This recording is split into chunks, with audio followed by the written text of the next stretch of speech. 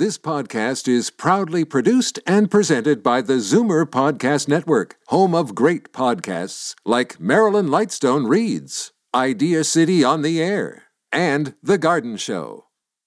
You're listening to an exclusive podcast of the Naz and Wally Sports Hour, heard Sunday mornings at 9 on Zoomer Radio, the new AM 740. The world doesn't need another sports show. It needs an awesome sports show. You're listening to the Naz and Wally Sports Hour on Zoomer Radio, the new AM 740. Good morning, Naz. Good morning, Wally. The boys are back. Let's talk sports. Good morning and welcome to the Naz and Wally Sports Hour. I'm your host, Walter Rigabon. As usual, with me in studio, my co-host, Naz Marchese. Good morning, Naz. How are you? Good, Wally. How are you? I'm good. And joining us in studio this morning, former Toronto Maple Leaf, Washington Capital, and a few other stops. Leapin' Lou Francheschetti. Good morning, Lou. Morning, gentlemen. How are you today? Good. It's we of course we're on a week hiatus last Sunday. We thank Mike Wilson for stepping in and taking over the show, doing a fantastic job. It was a great show last Sunday. Michael, thank you for taking care of this seat for us. There's a lot of things that have happened in sports since we were last on the air, Naz. Don Cherry's not on. Don Cherry got fired, I guess, or got retired. We'll have a quick chat about that. Mike Babcock's no longer the coach of the Toronto Maple Leafs. There's a Grey Cup going on today. Go Ticats. What was that? What was the saying, Naz? Oski, wee wee, Oski, wawa, holy mac, eat 'em raw. Ticats, eat 'em raw.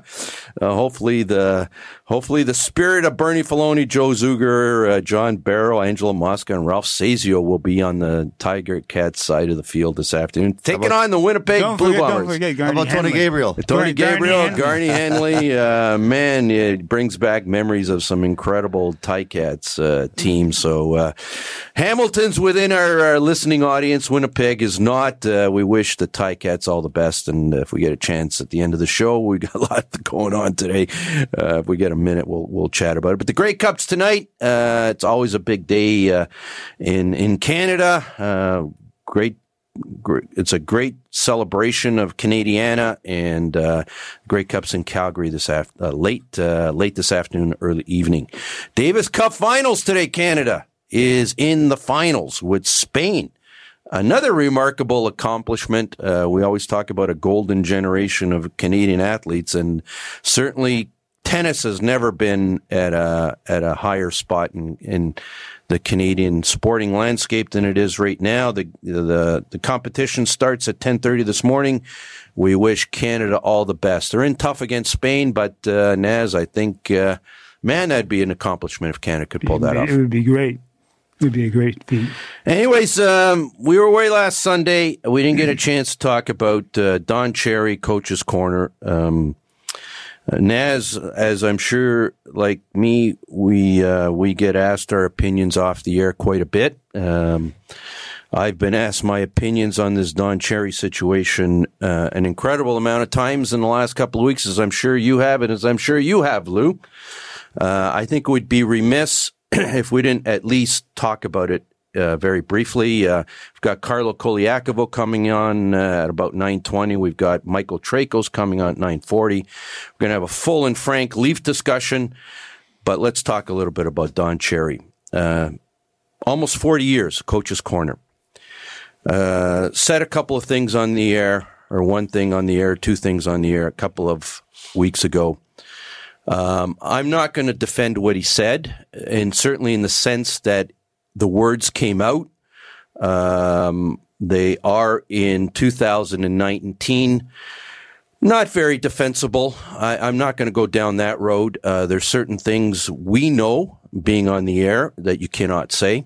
The inference was that he was making comments about immigrants. And if that was his intent, we can't agree with him. What I find distressing about that whole situation, and like your comments, I just don't think the whole situation was managed properly by Don and by Sportsnet. And what is really interesting, and what may come out at some point in time. If I had Don Cherry on the show today and I was asking him a question, I'd want to know, what were those discussions you had with Sportsnet the day after this happened? We're all human beings. None of us are saints. We all make mistakes. We all say things we regret. And when they're brought to our attention, I think we have an obligation, if we didn't mean them, to explain, to apologize, to do the right thing. Apparently, conversations happened between Don and Sportsnet the next day, and he was asked to say something he couldn't agree with. I'd be curious to know what he was asked to say and what Don refused to say. I just think in the world that we live in today, there's always a rush to judgment. There's always a rush to throw a dart and stick it in somebody's back, perhaps quicker than it needs to. Nobody thinks about things carefully anymore. Nobody calms down. Nobody assesses situations. There's always a rush to deal with a matter, perhaps quicker than it needs to be dealt with. It's unfortunate. I would have liked to have seen Don go out in a dignified manner. I think what gets lost in this, and I'm sorry I'm belaboring and taking up your radio time, Naz and Lou. I would have preferred a more dignified answer. Thanks, Lou. A dignified way of getting out, but that didn't happen. Naz, your thoughts?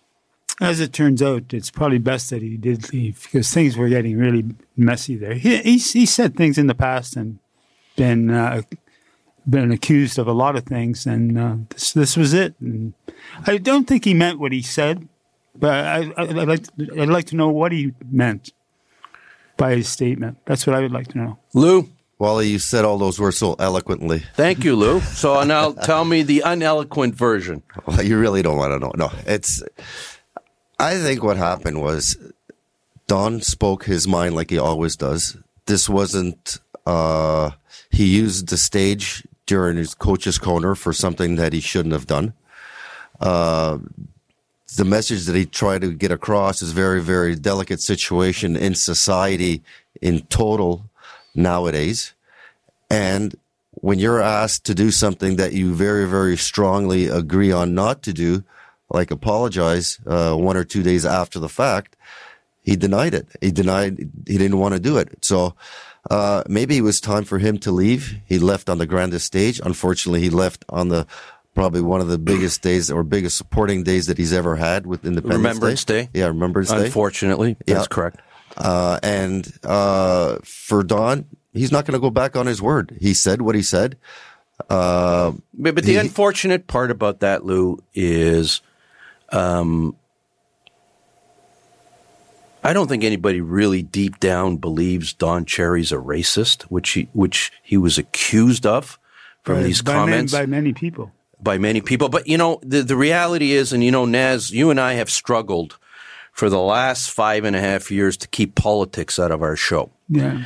Because we know when an issue becomes political, certainly in the polarized world that we live in Western society, it sort of reminds me of, what was that book we read in high school? Two Solitudes, that's it, by Hugh Garner. And it was like Two Solitudes. It was about the French and English, but now we have two solitudes in a completely different way. We have two solitudes between left-wing political views and right-wing political views. And they really don't talk the same language. And how you feel about this situation, because I read about, I read the Twitter accounts, and man, the vitriol that you find of those opposed to Don Cherry and those in favor, they're not even, people don't even speak the same language. And it really, how you feel about this issue is really determined by your politics. Is where do you lie in the political spectrum? And then if you tell me whether, and I'm not getting into a liberal conservative debate, but where you lie in the political spectrum determines how you judge issues nowadays. You're absolutely correct. Right? You are. And this has become, the firing of Don Cherry, obviously, to state the obvious, became politics. And it became a fight between those who see the left side of the political ideology and those who see a more right-wing side of the political ideology. Those that are a little bit more right are willing to forgive Don because of perhaps they don't think he intended to say what he said. Those on the left wing, and that generally is the medium, and it's not even so much left wing. If you look at the world in a certain way, it's unforgiving. If you say something that is offside, you're done. You're done. There's no forgiveness anymore. And Don, the reality is, over the course of his history, has said some things that have been insulting. Let's be frank. He said some things a long time ago about that Finnish coach. He made fun of his name. That may have been funny 20 years ago. It's not funny today. None of this stuff's funny anymore. He made some comments about Swedish hockey players back in the day, made some comments about French Canadian hockey players back in the day. To a certain embarrassment, we may have thought it was funny at the time. I don't think this stuff has ever been funny. When you disparage people, when you disparage their nationality, it's never funny, and more so in 2019 than ever in the past.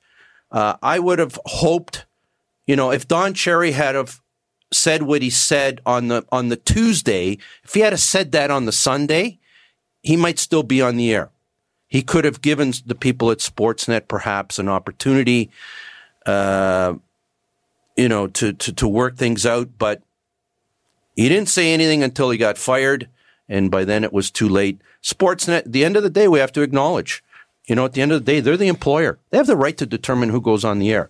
And if a person says something on the air that is embarrassing to Sportsnet as they see it, well, you know what? It's their decision, isn't it? Well, you got to remember that those people are the same people that are signing the checks for Sportsnet and all the advertisers that are put money in towards them. So they're thinking that we're getting all this backlash, and now we got to hand it off to somebody else. So Sportsnet probably got a lot of heat from the people that he insulted, if you want to call it that word. Right? And Sportsnet had to listen, do we keep him on? Or do we lose all the money? Or do we take the heat? Yeah, or do we take the heat? Do we take the heat? Yeah. Right? And they weren't willing to take the heat. No. And in today's world, you got to worry about what the advertisers think. You got to worry about who you're offending. And it's unfortunate. It really is unfortunate. My gut tells me this situation could have been managed better by everybody, by Don, by Sportsnet, even by Ron MacLean. We talk about Ron MacLean. Don said Ron threw him under the bus. Ron MacLean went on the next night, heartfelt apology, said he didn't live up to his standards. My question is, those guys were partners for 38 years. Don Cherry went to Ron MacLean's defense. The question I would ask those two is, Ron, before you went on the air that Sunday night, and I look at you, Naz, when I say this, if you did something and whatever, if I did something, what I would expect from you, I'd expect a call from you. Sure. I would say, Naz, you'd call me Wally. Wally, you know what? You got to apologize, or you got to say something, because I'm going on the air tonight, and this is what I'm going to say. So, everybody's, going hard on Ron MacLean. Ron was protecting his job, though. That's what he was doing. And fair enough, but I would have expected before Ron went on the air that, and I don't know the facts. Hey, Ron hasn't said it. Don hasn't said it. They haven't said whether they had a conversation that Sunday morning, whether Ron picked up the phone and said to Don, you got to apologize. Or Don, we have to make a joint statement. Or, you know what, Don, I'm forewarning you right now. I'm going on the air tonight, and this is what I'm going to say. A 38-year-old relationship or a longer relationship than that, I would have expected that they would have had that dialogue as teammates that morning. I don't know. No, I don't know if anybody's asked that question. I don't know what happened in that conversation between Don and Sportsnet on the Sunday. We don't have the details of that. I'm really interested to know what those conversations were. I don't even know how the conversation started on TV that night. How Ron could not have stepped in. I do not blame Ron MacLean for that. Naz, you and I have been on the air for 5 years. You know very well. You know what? It's not a standard of perfection when you're on live radio. Absolutely. Like we're trying to think and talk and make sense and think about my next question. And you know what? And sometimes the brain doesn't absorb everything that's going on. We're all human beings. We all make mistakes. And there's sometimes when you're talking, Naz, I'm listening, but I'm not listening because I'm thinking of the next question I have to ask. Right. So I'm not going to blame Ron McLean for that. I'm not blaming Ron McLean. Yeah. I'm just wondering how. Obviously, there's a lead-in to every question or every time Ron talks. Not Ron talks, but Don talks, and how that whole thing came out right from from the beginning. I'm not blaming Ron for anything for all of this because they're a great team.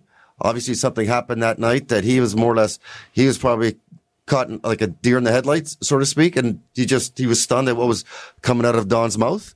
But at the end of the day, it happened. It happens. It happens. It happens to all of us in different situations. It's how you deal with it afterwards. Ron didn't react at all when he was talking. I don't think he really appreciated in the instant of when it happened exactly what Don was saying. Yeah, and that's not a criticism of Ron McLean.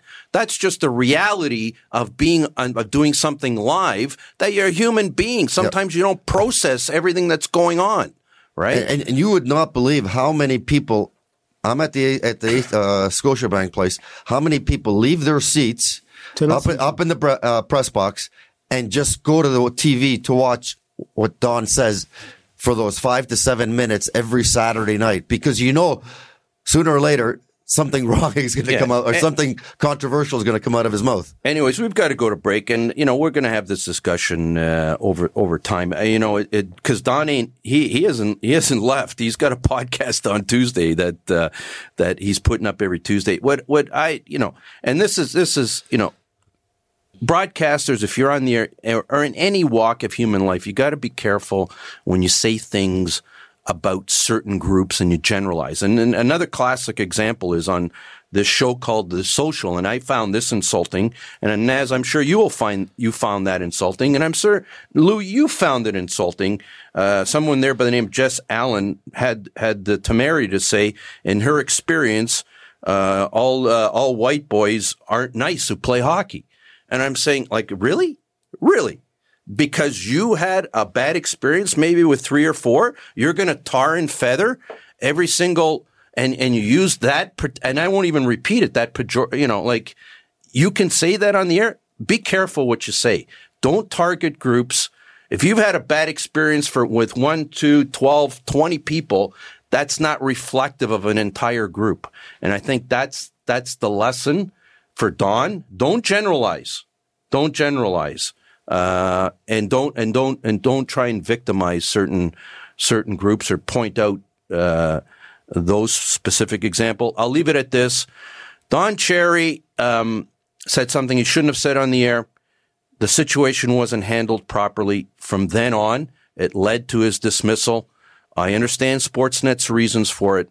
Don Cherry's done a lot of good in a lot of areas. Veterans. He spent a lot of Christmases in Afghanistan. He's used this platform. Sometimes he's used it in indelicate words that have offended people, and we certainly won't pat him on the back for that. But there's a lot of things that he's done over the years that he should be patted on the back for, and we should not forget that. Wally, what happens if he would have done this on a different stage instead of using it on Hockey Night in Canada? Well, he's got a stage on Tuesday afternoons now on his podcast, so I'm sure he'll continue to advocate for his good causes, and hopefully, and I'll leave it at that. I'll leave it at that. We've got to go to break. We'll be right back after the break with Carlo Colaicovo, and we've got some Leaf talk to catch up on. We'll be right back. It was a rainy day when Pizzaville realised that some big pizza conglomerates want to make the cheapest pizza. Some want to be the fastest. At Pizzaville, we want to make the best pizza. Stone-baked, the traditional Italian way. It's what we strive for every day. To be the best, not the fastest or the cheapest. Oh, cue the announcer. Pizzaville Stone-Baked Pizza. Fiercely Canadian. Authentically Italian. From face-offs to playoffs, field goals to own goals, you're listening to the Naz and Wally Sports Hour on Zoomer Radio. Good morning and welcome back to the Naz and Wally Sports Hour. We are live from Liberty Village in downtown Toronto on the new AM 740. If you're listening in downtown Toronto, we're also on 96.7 FM. Live video streaming, www.zoomerradio.ca. We're pleased to welcome back to the Naz and Wally Sports Hour co-host on TSN Morning Sports Talk Radio. First up, with Mike Landsberg, Carlo Colaicovo. Good morning, Carlo. How are you? Good morning, guys. I'm great. How about you? We're doing great. Just so you know, your good friend Leapin' Lou Francheschetti's in studio with us this morning. So, the man who's everywhere. What's up, Louis? Carlo, don't bring up Alabama, okay? Or I'm going to wring your neck the next time I see you at the alumni please, box. none of that aggressive salt type of language on the Naz and Wally I can Sports do it Hour. with him. He's my Wait a minute. Weren't you the guy that told me Alabama was going to walk away with the NCAA this year? Oh, I did. I can't help it. They didn't have a defense for the first half. Yeah. Anyways, guys. You know what? It's unfortunate to see what happened to Tua. I'd like to see round 2 of that game. Listen, guys, I got to cut off. I got to cut off this NCAA football. I'd love to chat about it, but we got so much stuff to talk about close Only because to home. Notre Dame's not in it anymore. Oh, don't even talk to me about it. Anyways, Carlo, the week this Sunday morning is a little bit different than last Sunday morning in Leafland in a lot of different ways. Mike Babcock's no longer the coach of the Toronto Maple Leafs. The losing streak's over. I would just very simply ask you to start off this conversation, Carlo. When you saw the news, probably your iPhone or your Android probably buzzed, and you saw it on your screen, or somebody called you, and you heard Mike Babcock was fired. Were you surprised it happened this week? You know what? I was shocked at the timing of it, but I was not surprised by the move. I think it was pretty evident, like you said, a week ago this morning. I think people were screaming for him to be fired. Just because, that in a game that probably would have meant so much to this group, they came out in the flattest way possible. And that was, as down as you can get with this group. I think one of the players actually said it was rock bottom for them. And when it didn't happen last Sunday, I sort of thought to myself, okay, well, maybe they're not prepared to make the move. Maybe they'll try something different. Given the timing of it, heading into a big road trip, you thought that would have been the ideal time. And then when they start the road trip with Mike Babcock as the coach, you're thinking to yourself, okay, well, maybe they're willing to give him the road trip to see if they can turn things around. And then, obviously, after the game against Vegas, you saw a little bit of improvement, but you got the same results. And then, obviously, like you said, I got the alert on my phone as it happened. And my first initial reaction was I was shocked because I never believed that they had what it took to do it. I mean, look at Mike Babcock's resume. He's a coach that's never, ever been fired in his career. And, I didn't know if they felt like during the season would have been the right time to do it, but they did it. I think it was a move that this group needed. You can definitely see what's happened since. We're looking at a totally different team that plays a completely different way, that plays with a lot more energy and plays with a lot more inspiration. It looks like they're having fun out there. Carlo, you played against Sheldon Keefe back in junior for 1 year. What was he like as a player? Well, he was a really, really skilled player, put up a lot of points, played with a lot of determination, a lot of fire. But I think a lot of his characteristics as a coach are a little bit different than the way he played as a player. I see a lot more confidence, a lot more poise, even a lot more swagger with his presence behind the bench. He was also a guy that during his junior career dealt with a lot of criticisms with his personality and stuff. So credit to him for turning everything around and making himself a completely different person. I didn't know much about him as a coach when he was named the coach of the Maple Leafs. All I heard was the things he did to help young players feel confident about their game. Some of the success stories they heard, players that he's dealt with in the minors. He was a great communicator with guys. And to be honest with you, like in today's generational game of hockey where you've got young players that are superstars. That is the key to being a very successful coach. Is you've got to have a good relationship and a good communication level with your young players. And I just felt like that was something that Mike Babcock, struggled with this group because, I played for Mike Babcock. He's a guy who was really strong in his own beliefs, didn't like hearing other people's opinions. And I just don't know if that's something that was a disconnect with this group. It definitely was a disconnect with the general manager. And now we're seeing why the move was made. Carlo, we pretty well knew that going into the season that Mike Babcock was going to be on a short leash, and I was on one of them. I was shocked as you were when I got the news on my iPhone. But if you look back and you look at the substance that was before this, they've never gotten out of the first round of the playoffs. Their teams lacked the energy that they had during the season, whether it was playing against the Boston Bruins or not. I really don't know. The discipline against Kadri, and just the little things that you think that Maple Leaf Sports Entertainment is going to pull the plug at the end of the season, but they more or less they let that leash out a little bit longer than normal, and now you're hearing all the stories that they were talking about doing to him or against him during the summer. It's really, and Shanahan flies all the way out to Phoenix to more or less deliver the news because I guess appropriately he was the one that hired Babcock in the first place. Well, listen, I understand why Shanahan was the guy to make the call. I think anybody who's familiar with the situation knows that there was probably a conversation in the summertime after the Boston series about Kyle Dubas wanting to make a change. But Brendan Shanahan wasn't prepared to make that yet because, he's the guy who brought in Babcock and he thought that Babcock was still the guy to lead the way. But I'm going to go a little bit more perspective for you. I think this discussion all started last year during that Boston series. And in particular because another big reason why the move was made is the stubbornness behind Mike Babcock and the way he does things on his own. That Boston series was a series that the Maple Leafs should have won. They held three times they held a lead in that series and couldn't win that next game. He decided that playing Zach Hyman, who was playing with a torn ACL, top minutes, key penalty kill minutes, and ultimately ended up being the deciding factor in some of those key faceoffs that he took on the penalty kill. The way he utilized Austin Matthews and his line throughout the playoffs. I thought the fourth line of Trevor Moore when he came up was the best line in Game 7 and didn't find a way to get them out more.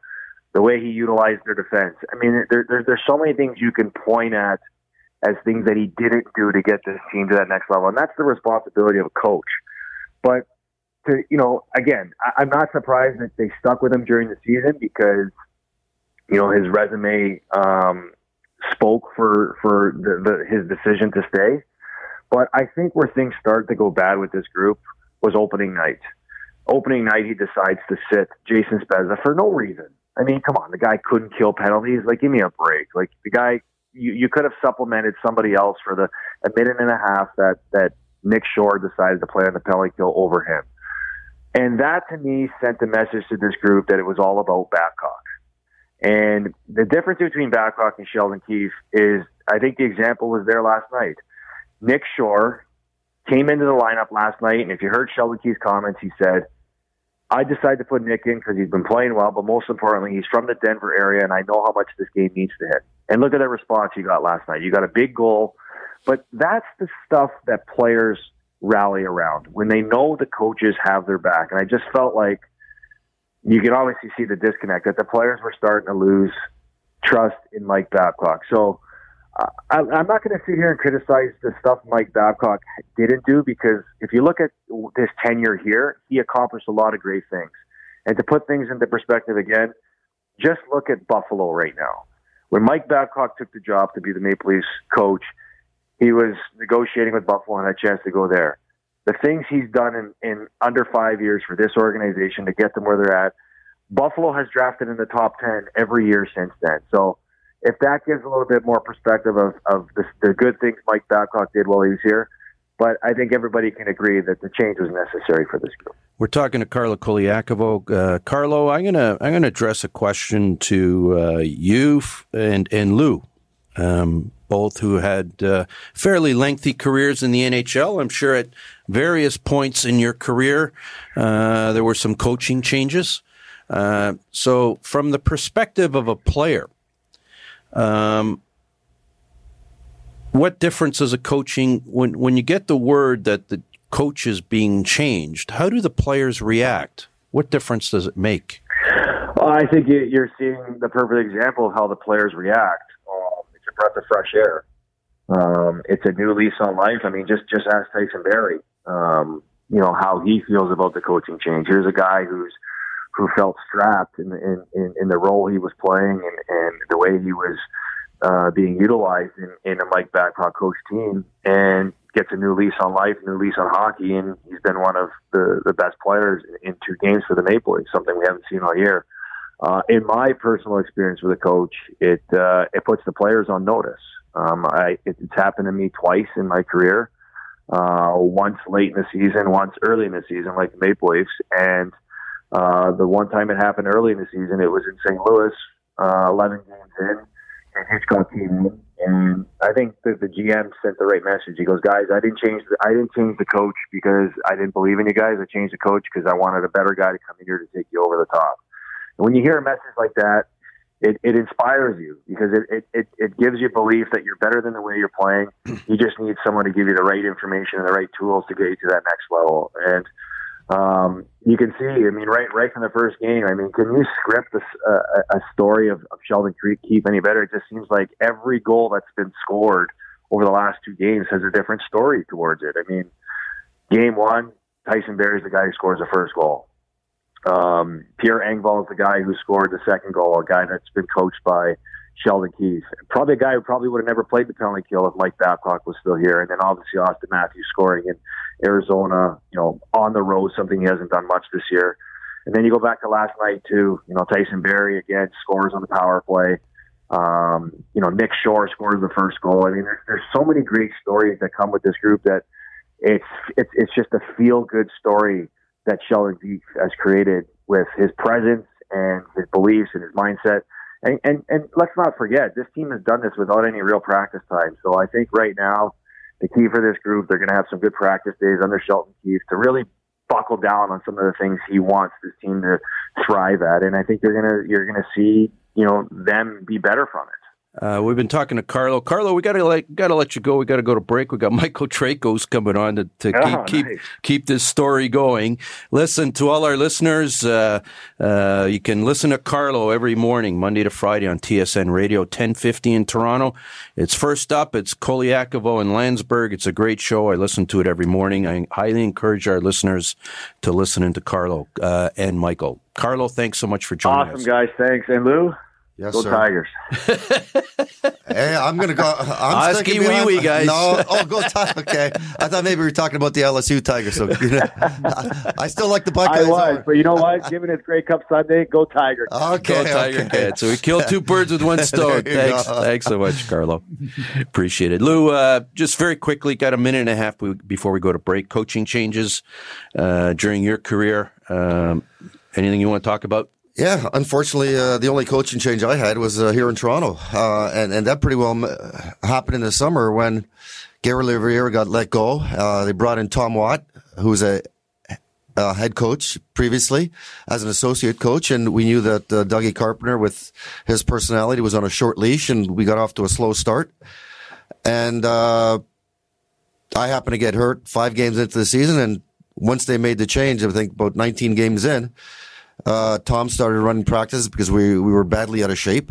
And I was one of the guys that was traded, along with probably half the team. Eddie Olchuk, Gary Lehman, Eli Frady. Everybody else was gone within the next 4 to 5 months. So we knew that there was drastic changes coming once Tom Watt, the disciplinarian, a very hard-nosed coach, very fair, very good coach, came in over Doug Carpenter, because Doug just loved that run and gun, and we weren't going to get it done with that style of hockey, especially like we did the previous year. Anyways, we've got Michael Traikos coming on. Before we go to break, I've been asked to read a PSA, so it's my privilege to do this at this time.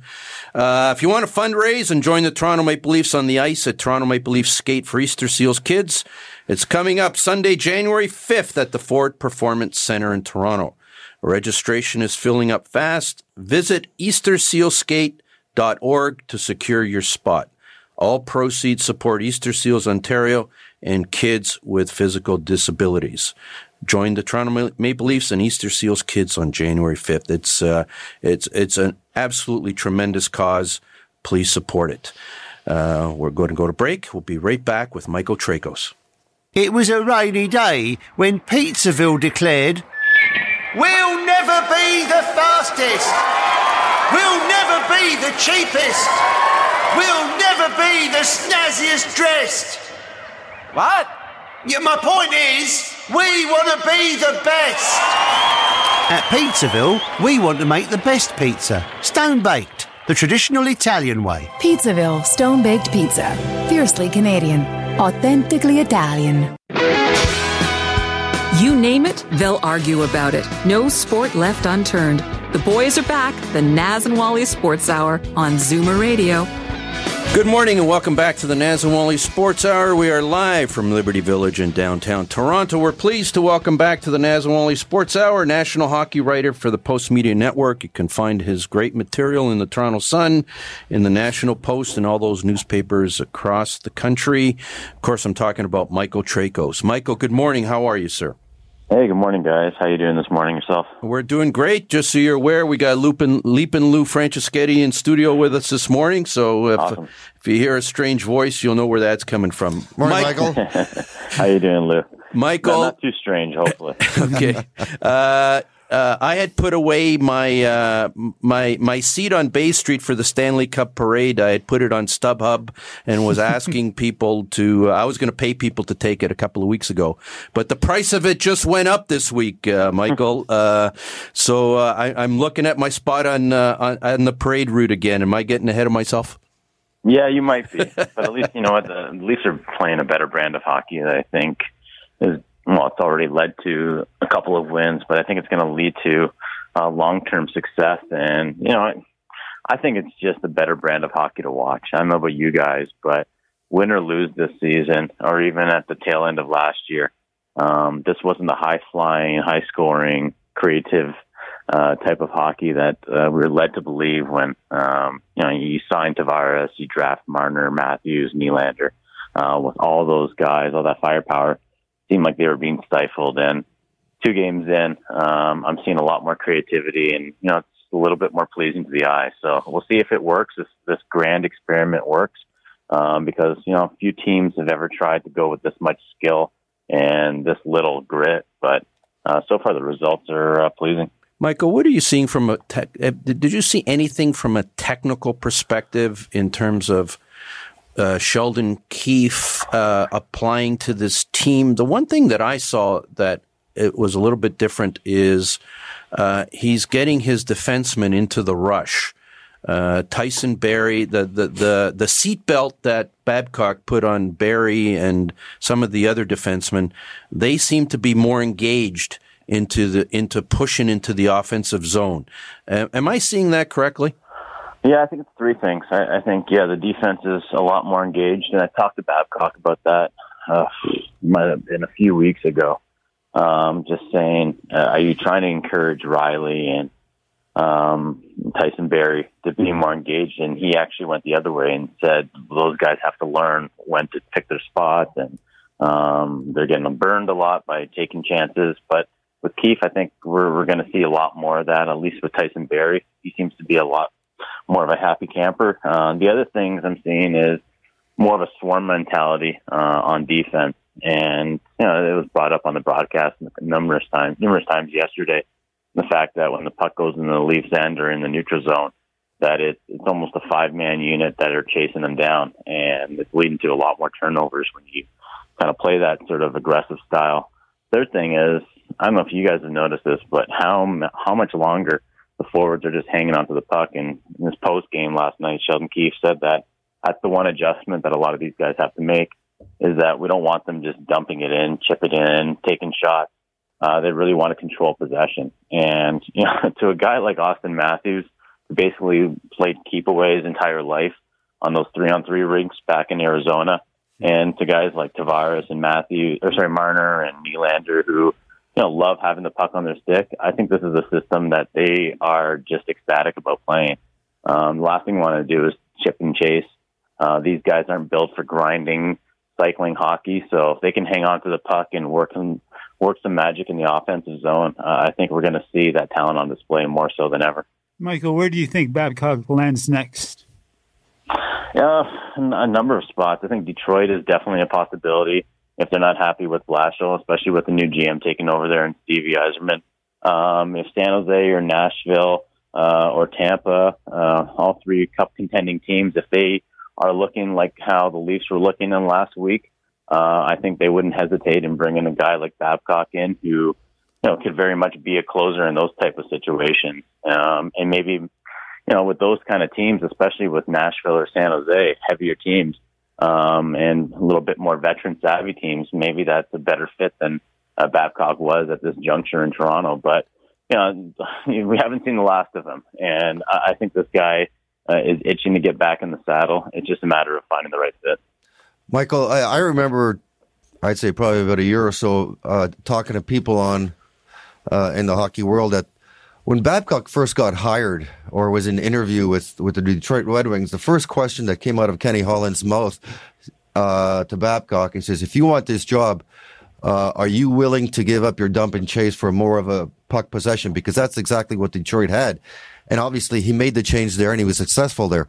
Over here, when he came here to Toronto, I don't know, I cannot realize why he went to a dump and puck kind of a team with the team that he had, because he's got a lot of talent here. Obviously, he's missing the grinder type or the sandpaper type of hockey player, but he doesn't have that here. So I'm really questioning on why he went back to his old ways. And I've also noticed the last couple of games how much the wingers are more or less protecting the front of the net instead of staying up above the top of the circles.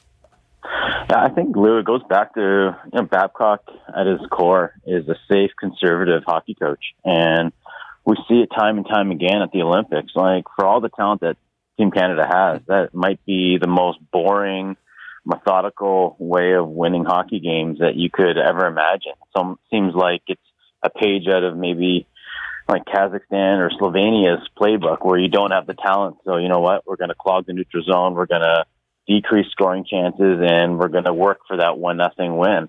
And, maybe it's just the fact of the matter that he doesn't trust Mitch Marner and Austin Matthews to play a puck possession game and not get burned defensively. And he's just seen it way too many times. But, for the same reason why you won't have PK Subban on his team, because he's too high risk, too high reward, is the same reason why, Babcock had reverted to really a safe system in Toronto where, a lot of these horses had been basically locked up in the stable. And it's kind of unfortunate because, I think you're taking away what makes Toronto so different and so much better than probably 30 other teams in the NHL.